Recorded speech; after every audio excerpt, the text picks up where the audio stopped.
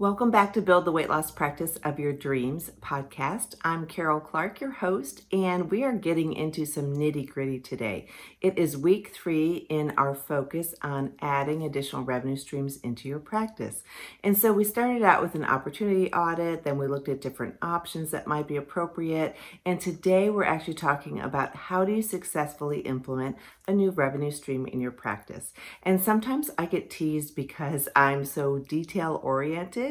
And while I like to keep the big picture in mind and your vision, and we're going to get into that a little bit, it is really important to pay attention to the details. So whether it's you or someone in your practice, it really does help streamline this whole process, shorten the time frame for getting a new revenue stream off the ground, and also increase the likelihood of success. So the process I'm going to share with you today, I go into a deeper dive in Bariatric Business Boss, but what I'm going to share with you today, I have implemented over and over and over in our own practice as well as many other practices. And everything's different. There's nuances in every practice, and there's different team members to work with and that sort of thing. But the baseline process works, and there's 7 steps I'm going to share with you today. So if you've selected a new revenue stream to offer in your practice, here are 7 steps to help increase the likelihood of successful implementation and helping to make sure that that ends up being a profitable and worthwhile endeavor for your patients, number 1, and also for your team in your practice. So the first thing you want to do is identify the team that's going to be necessary for implementation. And it's best to have someone who's going to take the lead for that, because you can't do everything in your practice. One person can't. So it's helpful to have the team involved who are going to be key players and talk to them about this endeavor. Like I say, if you identify someone to sort of take the lead and at least identify the team members who are going to be involved, that will be really helpful, because you also want them involved in the process. You want their buy-in. You want them to understand everything about the new revenue stream and why it's so important. So the first one is involve your team.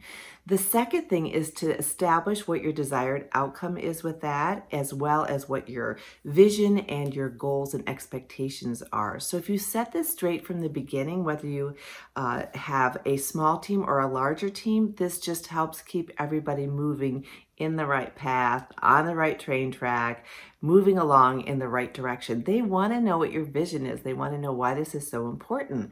And then it helps them identify the steps to move through. But you want to make sure that you have established outcomes. So for example, how large or small is your retail store going to be? What's your expected revenue? What is all those sorts of things? So you just want to share that from a broad perspective, your expectations, your vision, your goals, and what the desired outcomes are. So that's step number 2. The third thing is to create a bit of a budget and projections. So no matter what you're doing, there's probably a little bit of additional cost involved. And so you want to make sure that you outline that. I do recommend always, if you've followed me for very long at all, I do recommend tracking your revenue streams separately so that you can see the profitability of them and see what's most worthwhile, and also see where you need to be focusing some effort. So we want to establish a budget and projections to make sure that you are well poised for this new endeavor. And then you want to create a detailed implementation plan.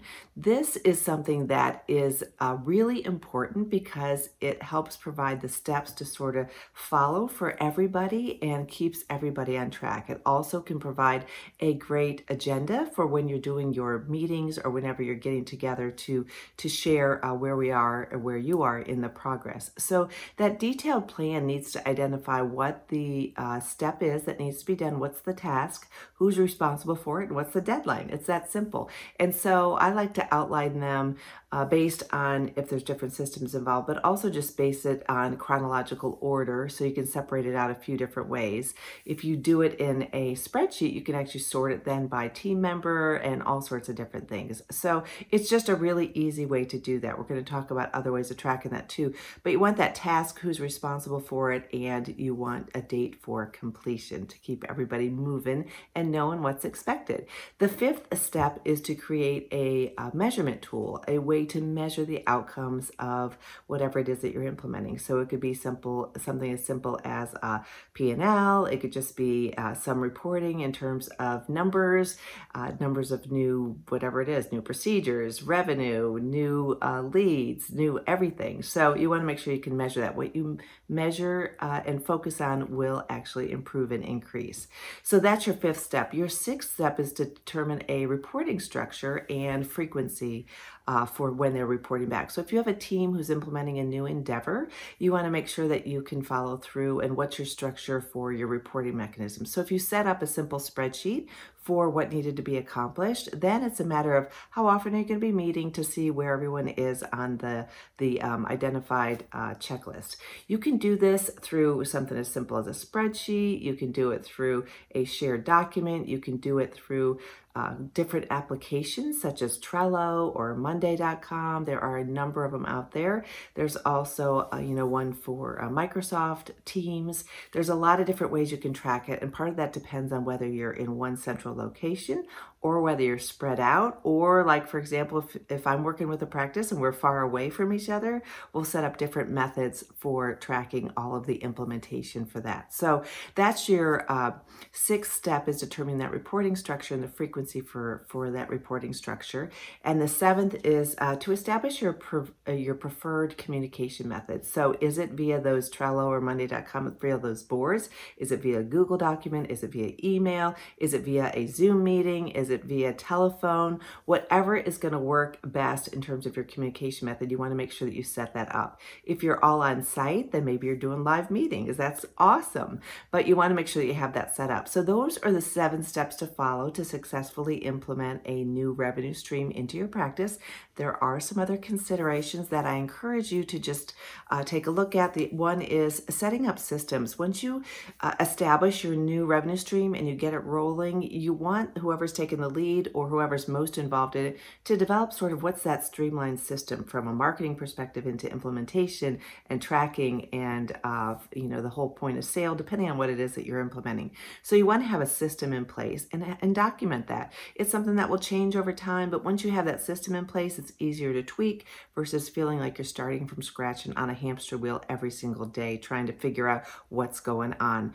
The other thing is, as I mentioned, tracking that financial system separately and making sure you monitor your return on investment for that. The other consideration is facility planning. Maybe you're adding something that's going to require some modification in your facility. So it may be a retail store. It might be something for a new service. If you're doing, you've talked to me and you've implemented UltraSlim, maybe you need to have a room for that and that sort of thing. So you may end up needing to do some of that sort of thing as well. Facility planning. A lot of times it doesn't require a lot, but oftentimes there is. For some practices I work with, they're starting brand new practices. And so it's a whole new facility and from the ground up, which is really fun and exciting. But facility planning is another consideration. And then also, what is your marketing and promotion plan for this new revenue stream? What's your internal and external? So what is your internal in terms of communication, signage, all that sort of thing? What's your external in terms of your social media and any advertising that you want to do and that sort of thing, and how you're marketing it externally to your referring partners, referring physicians, that sort of thing. And then finally, if you need to take a look at staffing, oftentimes you can implement a new revenue stream in your practice and not require additional staffing. It just may be someone who wants a challenge or moving around some responsibilities. It all depends on how big the new endeavor is. So I hope you found this helpful. Remember, you do have a free tool with every one of these trainings that I do. You just have to go to weightlosspracticebuilder.com/free. You will find them there. There's some from this whole month and also other previous months. So feel free to download that. Reach out to me if I can be of assistance. Carol, Karol, at weightlosspracticebuilder.com. And these are the 7 steps and also those other considerations. If I can be of any other help, you can also sign up for an opportunity audit. I do those as well. And I look forward to talking with you soon. In the meantime, take care.